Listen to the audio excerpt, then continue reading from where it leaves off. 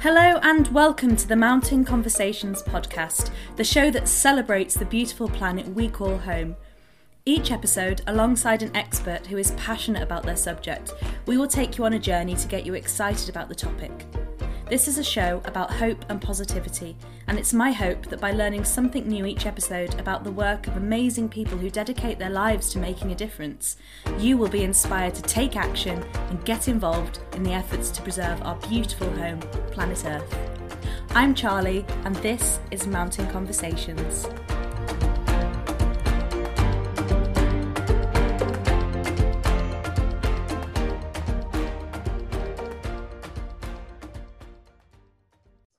Hi everyone, I've had a few weeks off recording and I was supposed to take the whole month off while I'm packing to move. I'm surrounded by boxes and pure chaos, but I had the chance to chat with some more exciting guests, and to be honest, I really love doing this, so I couldn't stay away. In this episode, we're going to be talking about some eight-legged friends who I'm sure strike fear into many of you listening, but my guest, T. Francis, is here to persuade you that they are nothing to be feared and in fact are complex and fascinating creatures. Hi T, thanks for joining me.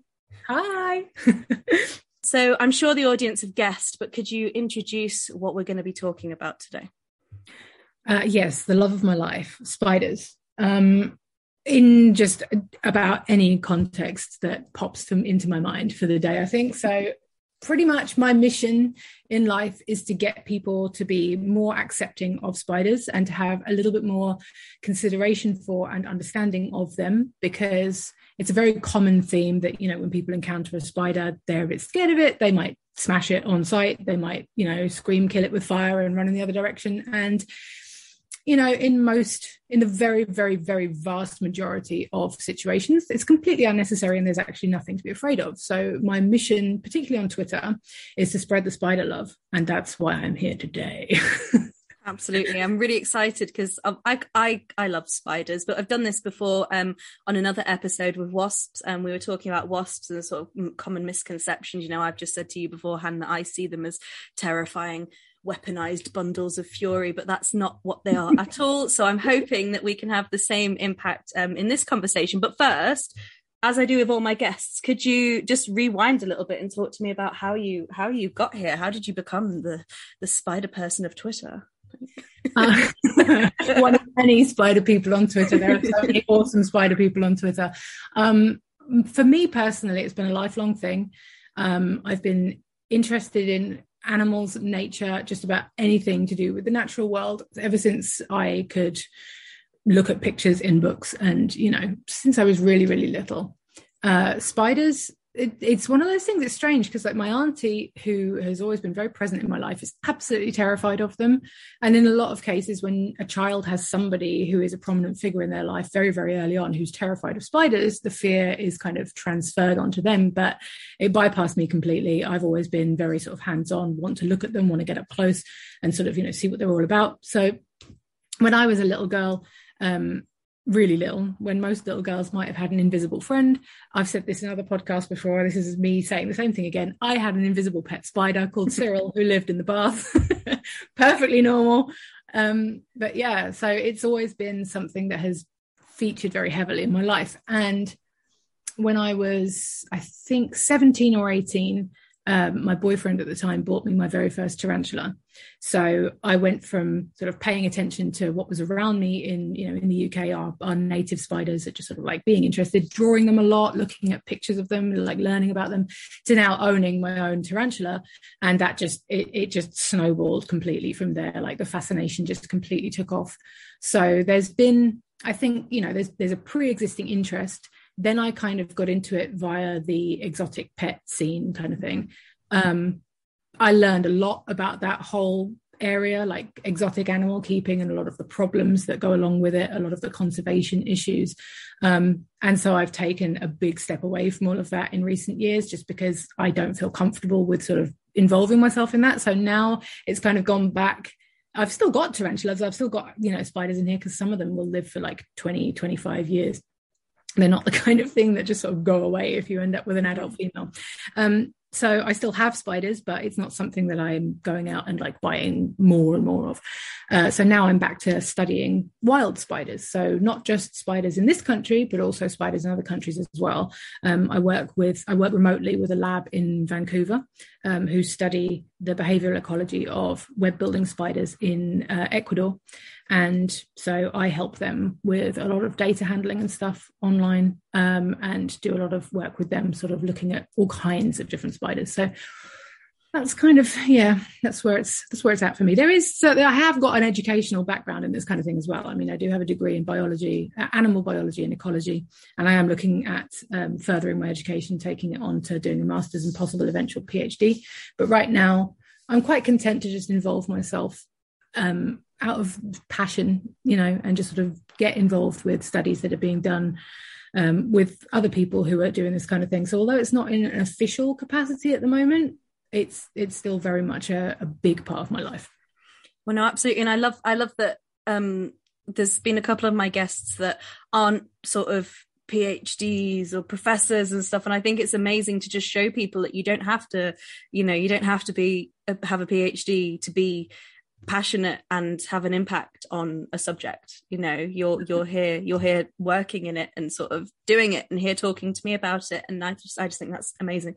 So thank you for being here again. Can we start then with those the ones closest to home, the ones that we find in our British homes? What we're going to find in our homes. Why are people so scared of them, and should people be scared of them? I know the answer to that, but let's dissuade people that they shouldn't. As I look around the room that I'm sitting in right now, I can see 5 or 6 spiders up in the corners of my rooms. In the UK and in other countries in the world, the spiders that I'm talking about at the moment will be very familiar to a lot of people. They're commonly known as cellar spiders. They are the long-legged, spindly ones that hang out in corners up in the top corners of your room and in dark places. Mine now, yeah. So like I've got a lot of them. When they start breeding, I've counted up to 56 of them in this room, in my bathroom before now, just those 2 rooms. So they're everywhere. They're not the only spiders that I find in here. I find other species in here too. And that's literally without me even leaving my bedroom. So spiders are everywhere. And no, they're not something to be afraid of. And I can say that with confidence, even to people who live in countries where there are more medically significantly venomous species than we have here. Now, in the UK, we don't have any species of spider that live around us that can do you any damage. You'll read otherwise in the papers, you'll read that people have been bitten by false widows and they're losing limbs and they're getting these horrible flesh-eaten, rotting, necrotizing wounds and all this. It's nonsense. It's not real. Like, if people end up with that kind of injury from a spider bite, it's not from the spider. It's from a secondary infection, a bacterial infection like MRSA or something like that. And I can tell you that 100% because the venom that the spiders we're talking about possess is not capable of causing that kind of damage to human tissue. It's not a cytotoxic venom. It's a neurotoxic venom, which means that if it were potent enough to have a noticeable effect on you, it wouldn't be in the form of wounds or like lesions or anything on your skin. It would be something like heart palpitations, shortness of breath, that kind of thing. But again, we don't have anything in this country that has a potent enough venom to do any damage to a human being. Very few of the species of spiders that we have living in the UK are even capable of breaking your skin. Most spiders will try, but they don't have the strength. They don't have big enough fangs. They can't break through human skin. So a lot of the things that you hear about spider bites and, why you should be afraid of things like false widows and, all kinds of stuff that you read in the papers on slow news days. It's hyperbole. It's all massively sensationalized to sell papers. And it's carried by this very common sort of misconception that spiders are inherently bad or, something to be disgusted by or afraid of. And that's very deeply ingrained in just the media in general, not just newspapers and, that kind of thing, but also pop culture, films, TV, even music. Spiders are always used as a tool for creating a creepy atmosphere or setting the scene of something, dark and not good. And sometimes outright portrayed as something terrifying and to be deathly afraid of. So, they're kind of up against it in terms of the reputation that we have created for them. So in terms of species in the UK, the kind of spiders that we commonly encounter in our homes. So as I mentioned, the cellar spider, a lot of people will be familiar with giant house spiders that you see running around on the floor. Are they the ones that are like the size of your hand that just... Really, really big ones. Yeah. Really. I mean, they are 80% legs. So like they're not huge, great big meaty things, but they have got a decent leg span on them. So they do look massive and they move extremely fast. And we're used to seeing the males, adult males, out and about looking for females in sort of late summer, early autumn. And I mean, yeah, I can understand if you don't like spiders being kind of alarmed by seeing one of those scooting across your floor, because I've seen hamsters that are like a similar sort of, take up a similar kind of, make a similar sort of footprint, like in terms of their size. But they're nothing to be afraid of. The thing that I hear a lot of people say about those in particular is that they run at you and that they sort of like will come at you, and that's not strictly true either. So it can be said that you might sort of perceive some of their behavior as them running towards you, but it's not because they're running towards you because they want to do anything to you. They're running towards you because they've misinterpreted something. So whether you're casting a shadow and they see a dark area and they think, oh, safety, I'm going to go and run there, or whether they've sensed a vibration that they're responding to. If they're hunting and they're looking for prey, and they sense a vibration they think might be prey, they may run towards it. In the case of the adult males, male and female spiders of the same species will communicate with each other via tapping and vibrating, So the males are very sort of in tune with vibrations. So if they feel something and they think, oh, maybe it's a female, they may dart towards it. So it's a behavioral thing that's based on their instincts and what it is they're doing. It's not something like they're trying to attack you or they want to bite you. The minute they realize that they've run at a human, they are going to hightail it out of there at lightning speed. They don't want to be anywhere near you. So yeah, I mean, I can see where people who don't have the knowledge behind these things, who don't understand like why they do these things, could perhaps interpret that kind of behavior as being a bit alarming and maybe something aggressive that they need to be worried about. But I spend all my time on Twitter telling people that it's nothing to be afraid of, and I will do that till the day I die, probably. Well, no, exactly. I mean, like, you're always going to be alarmed if something unexpected comes at you. Like I was in the supermarket car park the other day, and a rat sort of ran out from the bushes, and I love rats, not a problem, but it did make me go, ooh, because I just wasn't expecting it, So if there's this big thing running across your living room floor, you are going to go, ooh, but I suppose it's all about the reaction you have. And why, I suppose it's interesting that you said about, kids sort of developing the fear based on seeing a parent or someone close to them sort of having the same reaction. Why do you think spiders have this, this reputation? Where did it come from? Is it something that's sort of ingrained in us for like millennia, or is it a new thing? It's an interesting topic, actually, because there's a lot of speculation as to where it comes from. Some people will argue that it's an innate thing that is a throwback to when we lived in closer proximity to spiders, in their natural habitats, and, were at higher risk in certain parts of the world of being bitten by something that could do us serious damage. But I don't necessarily buy into that personally, because even back then, there wouldn't have been that much difference in terms of the species that were around and the potency of their venom and the way they used to use it.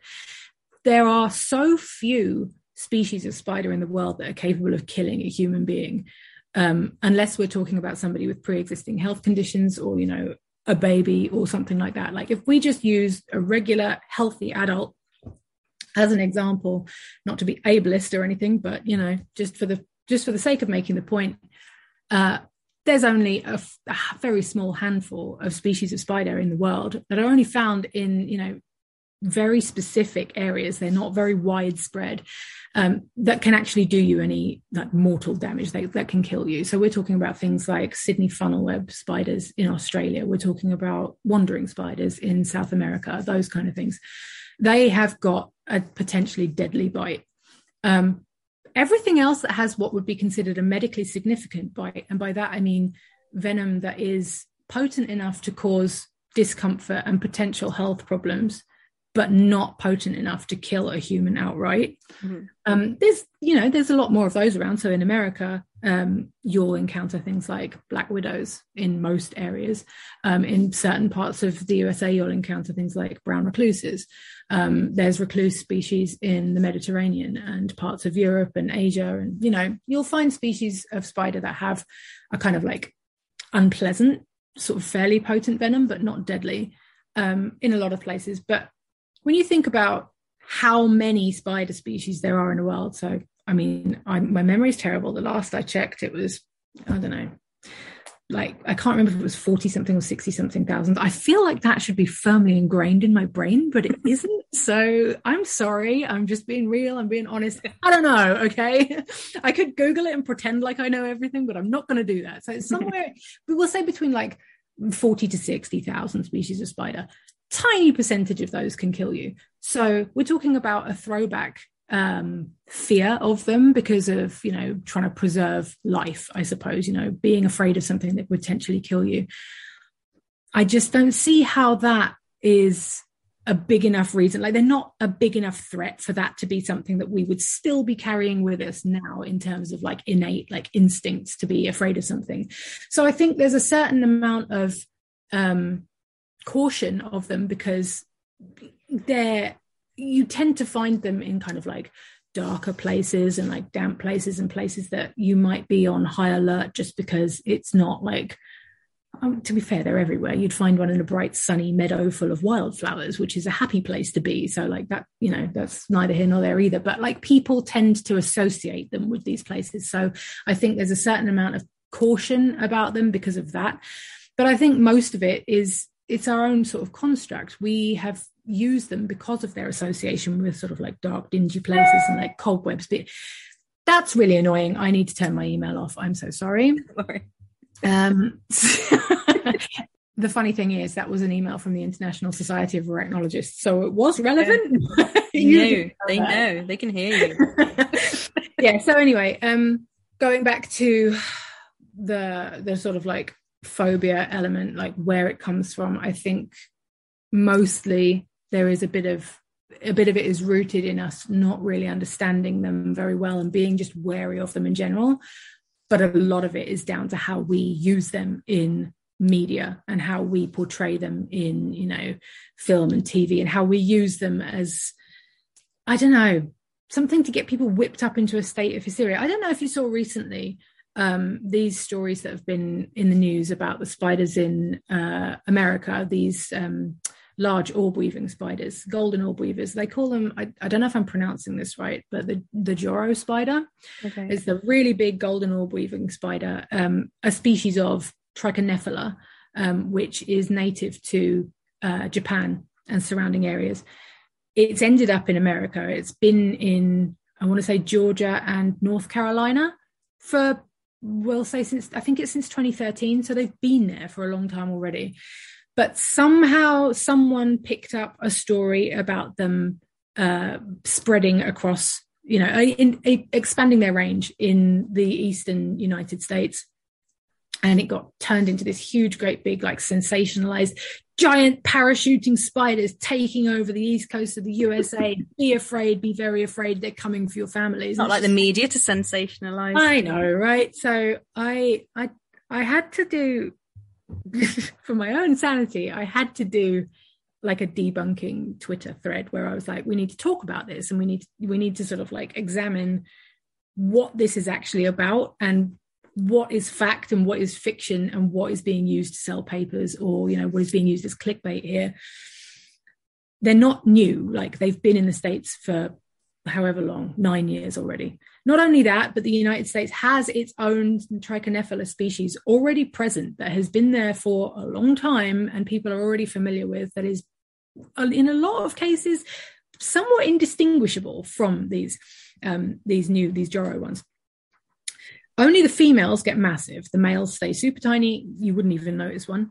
As far as this parachuting thing is concerned, that's ballooning. Ballooning is a behavior that tiny spiders use to get around. So they'll let out a tiny little strand of silk, allow that to get picked up by an electromagnetic current, and they get carried off on it. Sometimes they'll be up in a different layer of the atmosphere, like thousands of feet up in the air because they've been carried off up there, and it's like there's nothing up there but spiders that are taken a bit too far, you know.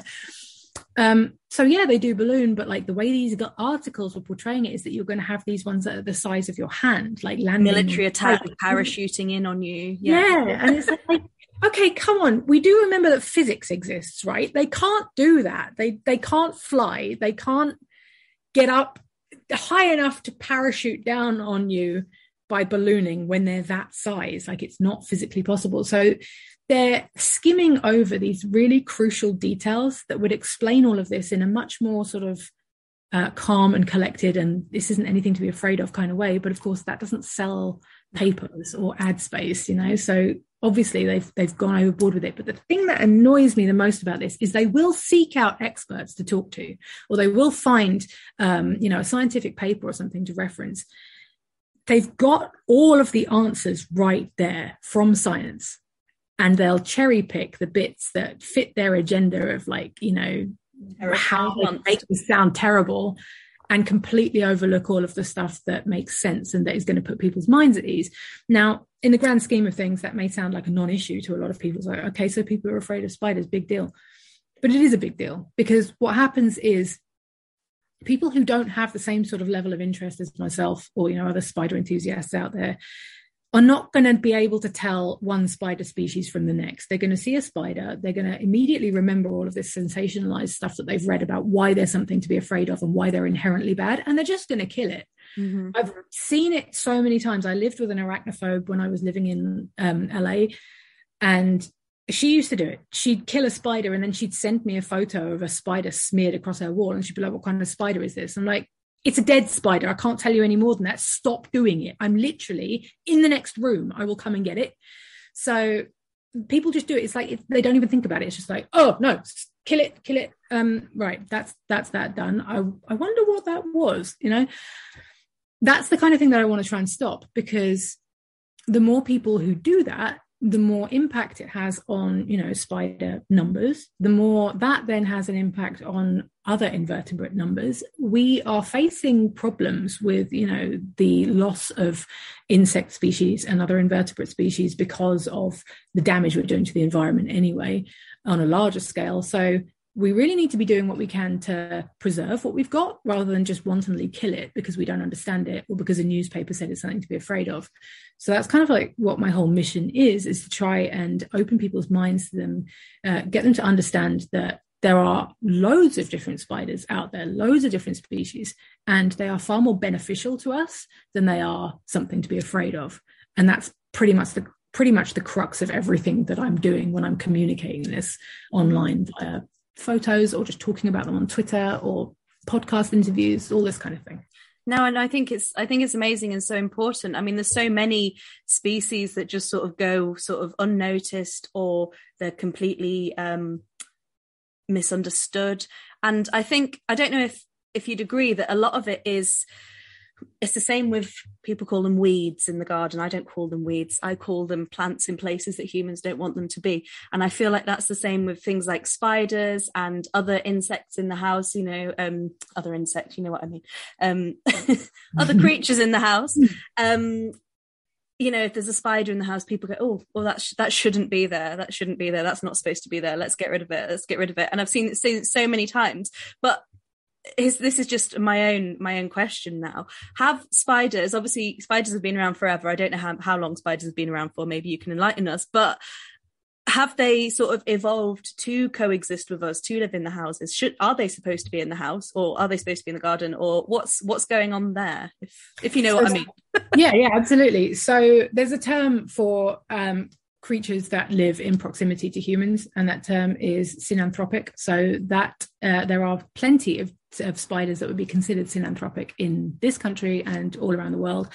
And that is basically that they have adapted to life in and around human structures. Okay. So there are several species that we associate with being in buildings or around buildings.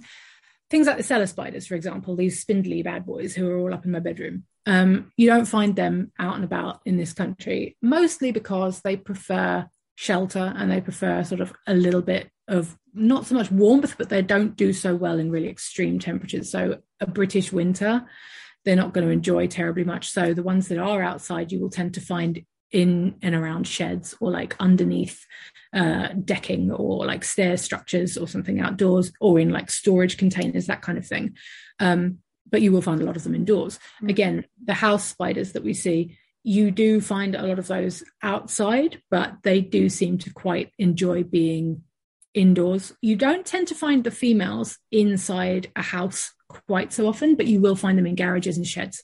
The females don't come out and about like the males do. They tend to inhabit their web. So you might see a big sheet web with like a little funnel shaped retreat in the back sort of corner of it, and she'll be in there. So if you've got something like a blade of grass, or even because you happen to be carrying one of these around, an electric toothbrush, you use something like that, to agitate the web slightly, and she'll come rushing out. So you'll only ever see them when they're doing that kind of thing. It's the males that you see running around when they're looking for females like that.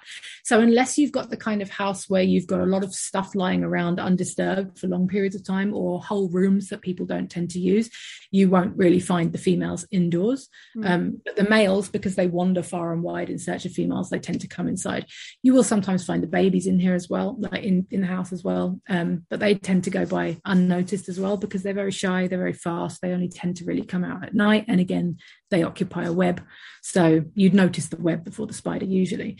So there are lots of different types of spider that are quite happy to sort of coexist with us and to be around in and around our houses and structures. A lot of them because, it's a place where they're going to find prey. So if they find a place that, people inhabit that maybe aren't terribly fussy about, keeping things clean or whatever, if there's a lot of pest insects, flies coming and going, that kind of thing. So like, even somewhere like round the back of a restaurant or something where they've got bins, you're likely to find spiders. Orb weavers particularly will build webs across lights outside buildings, because they know that those are going to attract flying things like flies and moths and all that kind of stuff. You'll find a lot of spiders hanging out where they're likely to get a lot of prey, and we provide a lot of environments that attract all kinds of invertebrates that spiders will eat. They've cottoned on to that, so they tend to be quite abundant in areas where they're going to find a lot of prey. There are, of course, other species of spiders that don't want to come anywhere near us and are only found out in very remote parts of the country, or like very wild areas. But yeah, we do have a lot of synanthropic spiders here.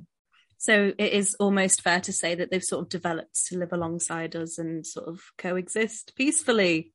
Yeah, I think, I mean, when you think about it, they were here first. Yeah. We've colonized areas and set up our dwellings and everything, and they've kind of had to sort of fit in with that. Some of them have wanted to get away and gone sort of out into more wild areas. Others have been like, nah, sod it, there's a light there, have you seen how many moths there are visiting that? I'm sticking around here, I'm gonna get fat, so yeah.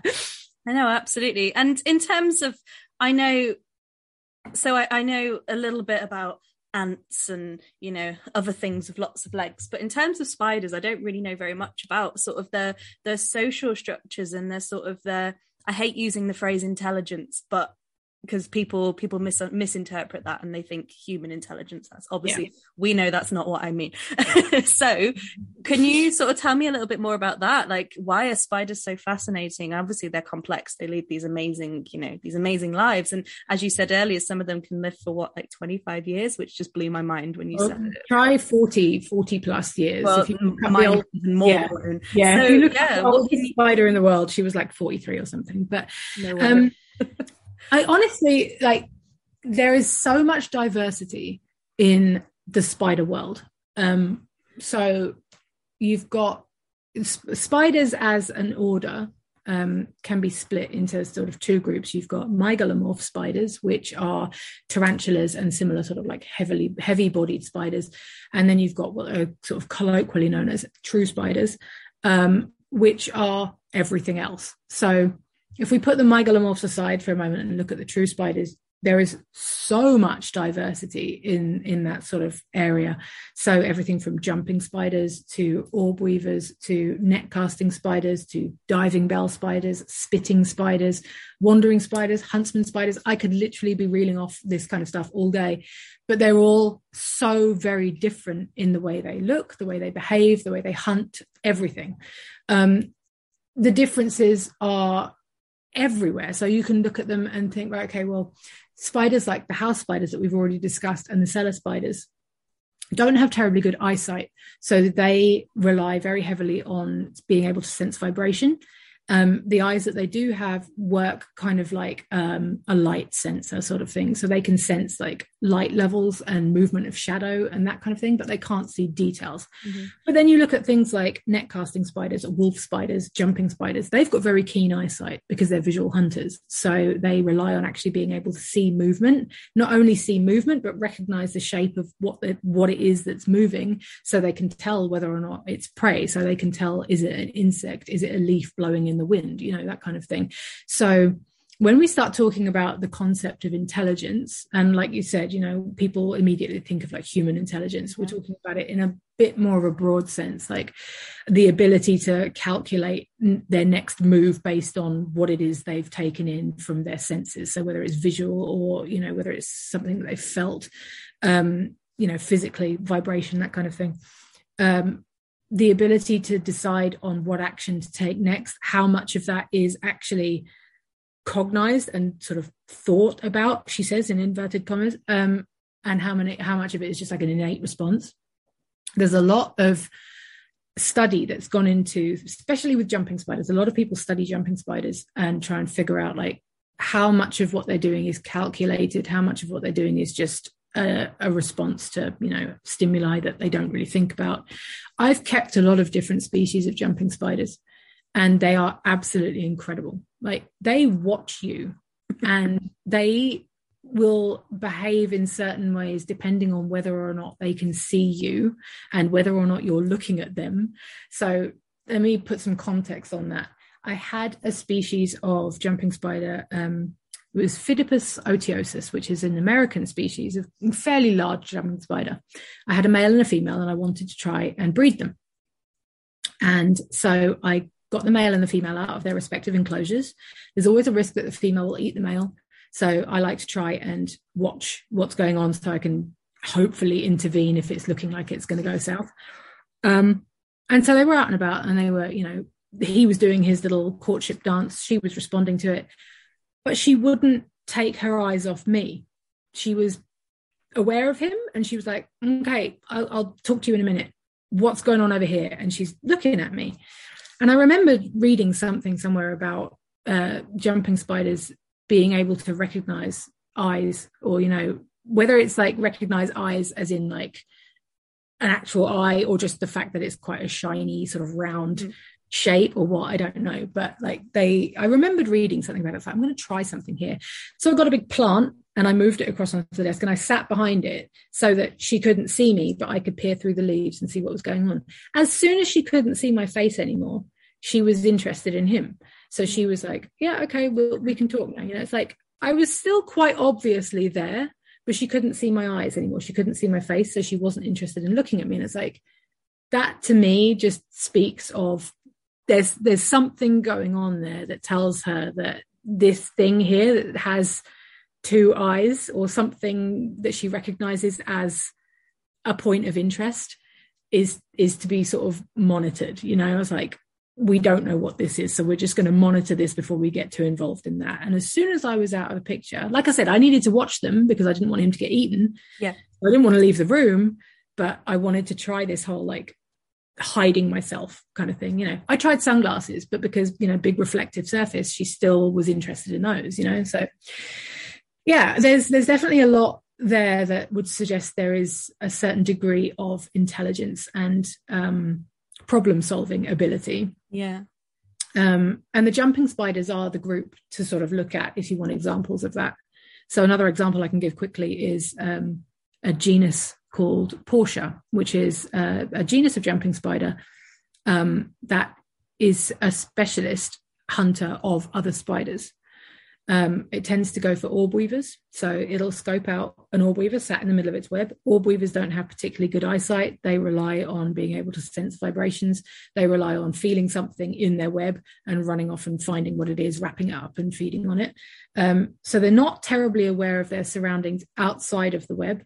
They tend to rely on the fact that where they spin their web, it kind of removes them from where they might usually fall victim to other invertebrates and whatnot that predate on them. And so they're not really used to being hunted by other spiders while they're in their webs. But these Portia spiders, they are able to find an orb weaver in its web. They'll go out looking for an orb weaver in its web. They'll see it with their eyes. And once they've found it, they have to calculate how they're going to jump and grab it while it's in its web. And it has to be so precisely calculated. They've got to take into consideration things like whether it's windy or not, or, how much space they've got to make this jump. Like, where's the nearest leaf or branch or wall or whatever for them to leap at it from. They've got to figure it all out, because if they miss and they get caught in the web, they're finished. It's a very risky sort of way of hunting something that is in a lot of circumstances much larger than them, and would be very capable of taking them down if it got the upper hand, which would involve the spider getting caught in the orb web. So there's a lot going on there besides just, oh, there's food, I'm going to go get it. It's almost like when you think of big cats hunting prey in the savannas, scoping out antelopes or zebra or whatever, and relying on being downwind from them, or like, is it upwind, downwind? I don't know, whatever wind. They rely on like being able to sort of position themselves so they can't be smelt. They rely on not making any noise and blending into their environment and being able to sneak up on these things and ambush them. And you see it in spiders as well. So it's not something robotic. It's thought about, so endless fascination. Yeah, no, they really are. I want to pull it back a little bit, if it's okay with you, to something you were talking about earlier, that is the exotic pet trade. Obviously, when I think of the exotic pet trade, the thing that immediately springs to mind, like I imagine a lot of people listening are going to be things like your primates. Obviously, I've written a lot about sort of the chimpanzee trade, this kind of thing, pangolins. This is the kind of thing that springs to mind. I will admit that obviously it makes sense and I understand, but the exotic pet trade is not something I would immediately associate with spiders. So could we sort of maybe explore that a little bit and sort of talk about that in general, and also problems faced by spider species as a result of the exotic pet trade? Yeah, absolutely. So you're absolutely right. In a lot of parts of the world, animals like pangolins and primates, things like lorises and bush babies and all that kind of stuff, are taken from the wild and sold. But in the UK, we have all kinds of laws that prohibit people keeping certain types of animals without a license. Mm-hmm. You don't need a license to keep a lot of exotic animals, though. So things like snakes and lizards and various different types of invertebrates. So tarantulas and other spiders, praying mantis, millipedes, giant African land snails, all that kind of stuff. You can go to an exotic pet shop, like a reptile shop or something, and they'll have a whole host of different animals for sale that, you can buy and take home and take care of, with relative ease, as long as you've got the right equipment to do so. Most of them will rely on things like supplemental heating or a certain type of lighting, or, certain environmental conditions like humidity levels, all that kind of stuff. As long as you can provide, there's a lot of different things that you can get hold of in this country and keep quite easily without a license. And there are very many spiders on that list. The good thing about a lot of the exotic pet trade in the UK is that there are people breeding animals in captivity. So a lot of the commonly encountered species, and this applies to a lot of the spiders as well, are now so widely bred in captivity that they're not being taken from the wild, which is obviously a good thing. But you will still find species that are not terribly easy to breed, but are very attractive to collectors and keepers, which do tend to come in imports and are wild caught. It's always been something that I've been aware of, not so much in the context of spiders. It was more when I was keeping reptiles very early on, to stay away from anything wild caught. In a lot of cases, depending on what kind of animals it is you're keeping, that might be easier said than done. It's also down to whether or not the sellers are being honest with you about where their animals are coming from. So, there is a certain amount of faith that needs to be put into these people. So anyone who's thinking of buying any sort of animal, I would say do your research about, who you're buying from, and make sure that they're reputable first, because people do lie. But for the most part, even reputable sellers will often have wild caught animals in their stock. And it does pose a problem, because a lot of the time these animals are being taken from the wild illegally. Depending on what part of the world they're being taken from. There are certain parts of South America now where it's completely illegal to take any of their animals out of the country at all. I would assume there are certain permits that can be got for people to do it for research purposes and, for certain purposes, but certainly for the pet trade, like, they've shut it down. They don't want people doing it anymore. And yet these animals still show up every now and then in the hobby. And it's like, well, hang on a minute. We haven't seen those being bred for a long time. So where have all these come from all of a sudden? You're not allowed to take animals from Chile. You're not allowed to take animals from, I can't off the top of my head think of all of the different countries that don't allow it. But certainly large swathes of South America are protected, and you're not allowed to take animals from the wild and bring them into the pet trade. So where did they come from? People are going out there and doing it illegally and smuggling them, And the only reason they're doing that is because there's a market for it. Yeah. Whether it's people who don't really care where stuff comes from, as long as they can get hold of it for their own personal collection, their own personal gain, if they plan to breed and sell the offspring. Some species of spider, like in the tarantula hobby, they have, there's phases and fads and fashions and stuff. It's like there'll be a species that all of a sudden everybody is absolutely obsessed with and has to have. And you'll see spiderlings going for hundreds of pounds, and we're talking about like really tiny spiderlings that a lot of the time have a pretty low survival rate at that age, but people are paying hundreds of pounds for a spiderling the size of your little fingernail, if that, that they've then got to try and keep alive. And it's just like, you can see why people continue to smuggle animals out of the countries that have put these laws in place to protect them when that kind of market exists. And that is a large part of the reason why I took a step away from the spider keeping hobby, because there are people out there that I would like to think I could trust who are suppliers of this and that, but they have to trust the people that they're getting their things from, and those people have to get them from. So there's a whole domino effect going on here. It's like the people I buy from are only one part of the chain. Yeah.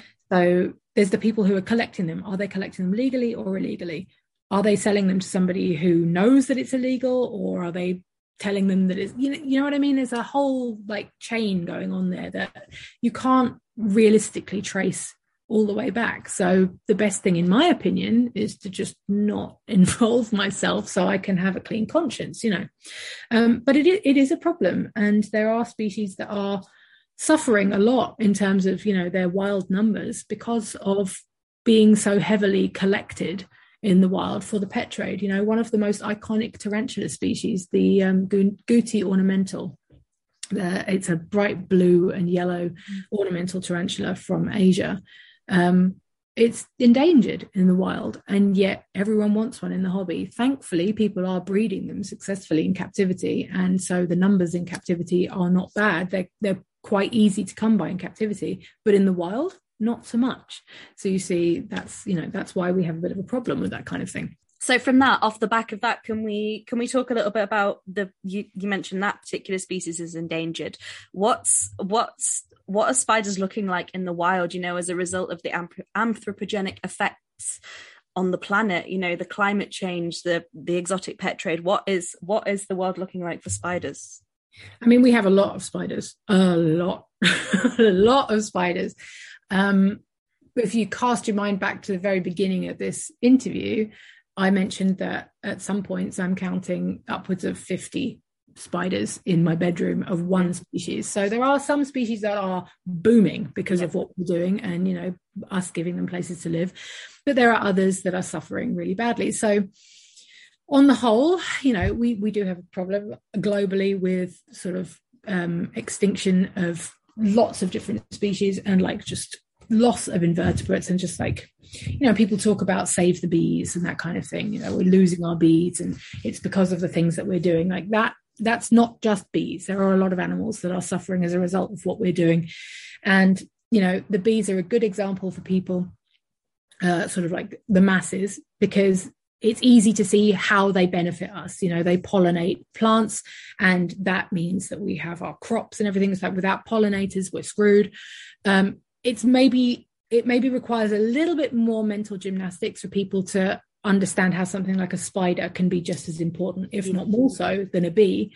So, we need spiders. They keep insect populations, invertebrate populations under control, which without them doing that, we would have problems with things like mosquitoes, for example. Perfect example. If spiders aren't predating heavily on mosquitoes, we have more mosquitoes. More mosquitoes means more diseases. Mm-hmm. So, they are very important. So, on a, sort of looking at the bigger picture, all different types of spiders all around the world play into that and are beneficial in that respect. One single species of spider may not be, crucial to the survival of mankind, but they're all important. They're all important in their own ecosystems. They all occupy ecological niches that, if they are taken out of that ecosystem, it causes all kinds of disruption and potential collapse, because there's now no longer a predator keeping this organism in check and also providing a food source for this organism just above it in the food chain, and everything sort of turns chaotic and terrible, and it's not good. So yeah, spiders are every single living organism on the planet has a place in the ecosystem that it is native to. And the more we do to damage that, the more disruption there is, and the more knock-on effects there are, and the more we will feel it sort of as a species ourselves, because of, what we're doing. To talk about, the effects of what our activities, on the planet, and, climate change, all that kind of thing. I mentioned it to you before we started recording. If you cast your mind back to the beginning of the pandemic, when pretty much all of Australia was on fire, we had the wildfires in Australia that were causing all kinds of problems, and everybody was up in arms and panicking about, the loss of wildlife, which is a very, very important issue to be up in arms about, and very reasonable thing to be concerned about. But a lot of people were focusing very heavily on mammals and birds and reptiles and, sort of bigger tangible species. Yeah, sort of like the first sort of animals that you think of when you think of Australia are going to be marsupials, kangaroos and wombats and, all kinds of pouched mammals. So, a lot of people's minds go straight there. But there are all kinds of tiny creatures over there that most people wouldn't even think of that are suffering as a result. And one of the things that I remember reading about at the time was a particular type of spider. It's commonly called an assassin spider and also a pelican spider, because they're really weird looking. If anyone listening to this wants to look them up, just Google pelican spider and thank me later. They are super cool and really weird to look at. Now look at my phone. I'm going to look while you're talking. They do look like little pelicans. It's really weird. But anyway, there was a species of pelican spider that was endemic to Kangaroo Island, which was one of the areas that was weird looking. And she's like, yeah, right. So this species was only found on Kangaroo Island, and the fires absolutely raged in the areas of woodland that they were known to inhabit. They are a forest floor species, so they tend to inhabit leaf litter. They hunt amongst the leaf litter, and with these fires raging, the concern was that the small population of this particular species, anyone who's interested in these specific species, it's Zephyrarchaea austini. So Zephyrarchaea is Zephyararchaea austini. So I know it's a mouthful, but if you look that up, you can read about this. Actually, you know what? Google Kangaroo Island pelican spider. That'll probably get you exactly the same results, but have a read about it. So basically, they were worried that this had been completely wiped out. And I looked it up a little while ago, and I found that there was an update in November of 2021. two individuals, a female and a juvenile, were found on Kangaroo Island. Obviously, the fires are not happening anymore, but they're still there. And that's super exciting. And the fact that they found a juvenile in November of, well, I don't know if it was found in November of 2021, but that's when it was reported. But the fact they found a juvenile suggests that there's been some breeding activity relatively recently, because they don't have a crazy long lifespan, and they tend to grow up, from egg to adult within the space of a few months to a year. It's not a very long process. So that's really exciting. So for people like me who are crazy nerdy about spiders, I was absolutely over the moon to find out. You were there. You saw me look it up and get all excited about the fact that, they found them again. So, but that was overlooked by most people because spiders are not something that a lot of people are crazy interested in. They don't care particularly. And that's why I do what I do, share photos of them that show them in a different light to the usual black or brown, creepy, running around in the dark kind of thing. I'm talking about, beautiful, colorful, unbelievably stunning looking spiders. If your listeners want to look up the Brazilian jeweled tarantula.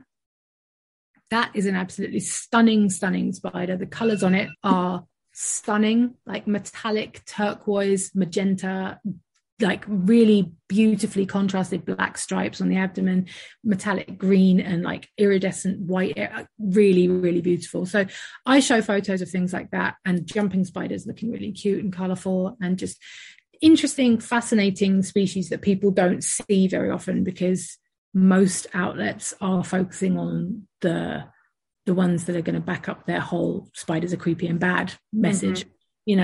I want people to see them as something beautiful and interesting and fascinating and just mesmerizing, absolutely mesmerizing, because to do that and to get people to see them that way is a step in the right direction towards more acceptance and more interest.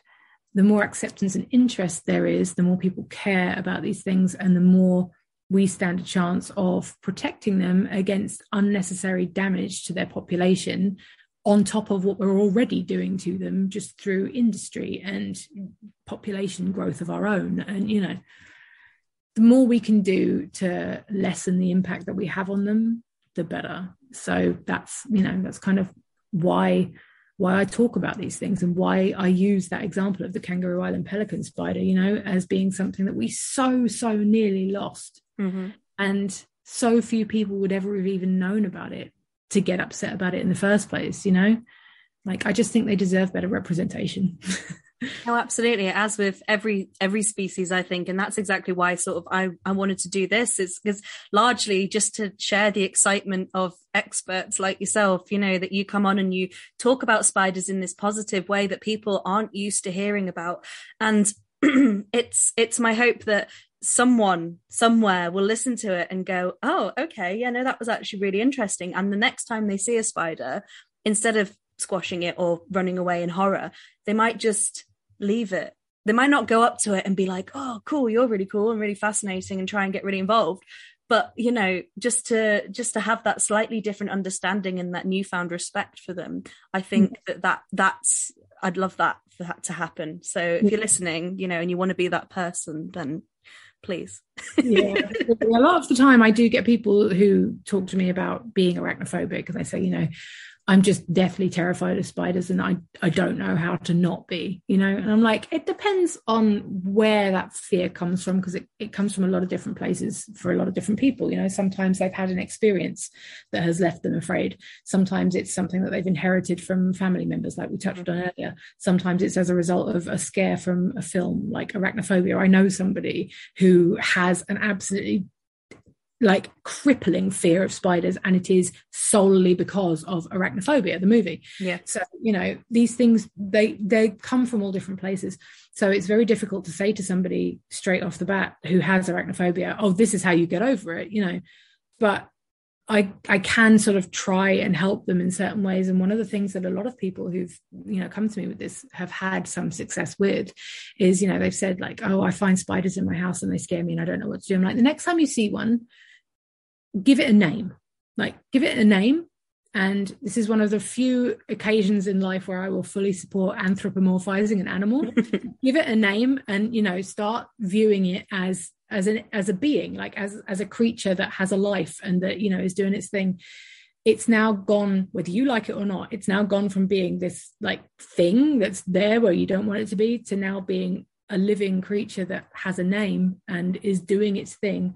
And a lot of people, have come back to me a few months later and they said, oh, I've been watching Steve. He lives in my shower. He's super cool. Like, I'm still scared of him, but like now when I go into the shower, I'm like, oh, hey, what's up, Steve? And like, I talk to him and I check in on him. And some people have come back to me and they've said like, oh, my mate Dave's disappeared and I don't know where he's gone and I'm really sad. And like, this is progress. This is amazing progress, because this time 2 months ago you were like, I hate them, I don't want them anywhere near me. And now you're lamenting the fact that Dave the spider who lived behind your sink has gone. Like, that's awesome. So that does work. So if there's anyone listening who's a bit weirded out by spiders and wants to start being less weirded out by them, maybe start by giving the next one that you see, a name. Try it. No, I love that. I do that anyway. But in our house, there's an episode of, obviously I've got young kids. There's an episode of Peppa Pig where there's a spider living in the doll's house and it completely takes over the doll's house and it's like living and having a bath and stuff. And they call it Mr. Skinny Legs. So every spider that we encounter, my 5-year-old is like, oh, look, it's Mr. Skinny Legs. So if you've got kids and you're a bit scared of spiders, have a look at that episode. Honestly, it's a really nice way to sort of get kids involved as well. But I think before we run over and talk for hours and hours and hours about spiders, because I imagine we will, I think we'll end it there. But can I just do, as I do again with all of my guests, if there's just one thing that people can do, I know you've said about naming spiders and trying to help sort of get over a fear, but if there was one thing people can do to sort of have a bit of an impact on the world around them, it's a small change, just anything, what would you say? Advocate for them. And I know that probably sounds really dramatic and weird, but like, advocate for them. It's so common for people to just like smash them when they see them, or, whatever. If you know of someone who does that, teach them how to scoop it up into a cup with a piece of paper, or be there to do that for them, or someone that they live with, tell them how to do it for them so that person is no longer killing them. If you're the person that kills them, instead of going straight to that, if there's someone you can ask to help you take it out of your room or your house so you don't have to be afraid of it anymore, do that instead of killing it. If it's something that you're afraid of biting you or hurting you in some way, if you're on Twitter, come to Twitter, take a picture of it and show it to us on Twitter, and we'll tell you exactly why you don't need to be afraid of it, and just how little damage it can do to you. Try and think of them as a beneficial creature to have around. So if a spider is living in your house, it's living there because it's got food. It's eating other bugs. Mm-hmm. You've got to ask yourself what those other bugs are and whether or not you would rather have them in your house than the spider who just sits in its web and doesn't bother you. So mosquitoes or houseflies, blue bottles, whatever. A lot of the time, other spiders, those cellar spiders that hang out in their webs, are unbelievably efficient spider killers. Mm-hmm. So if you're worried about spiders running around the place that you can't see or don't know where they've gone, those guys eat them. So I'm not advocating for keeping them around to kill other spiders, but I'm just letting you know that, there are benefits to having a lot of different spiders around, and try and keep that in mind. So just advocate for them and just try and spare just a split second longer than you might usually, just to consider why it's there and what it might be doing that benefits you, because they're just as important as bees and butterflies and things that we have this sunshiny, rosy sort of outlook on. Just because they're not all fancy and beautiful, the ones that you find in your house, doesn't mean they're not important. So just advocate for them and try and understand them a little bit more. That's brilliant. And I think just like me with wasps, I'll always have that fear of them. I saw my first one the other day and I was like, trying to remember everything that I'd learned recently about them. And, I respect them. I think, they're fascinating. But I think if you can just learn about them and see them in a new light, then that's gonna, and I hope we've done that today. As I say, just at least a couple of people can go away and, as you say, advocate for them, then I'd be happy. So yeah, me too. Brilliant. Well, thank you so much for coming on to chat to me. And thank you for having me. It's been great. Thank you.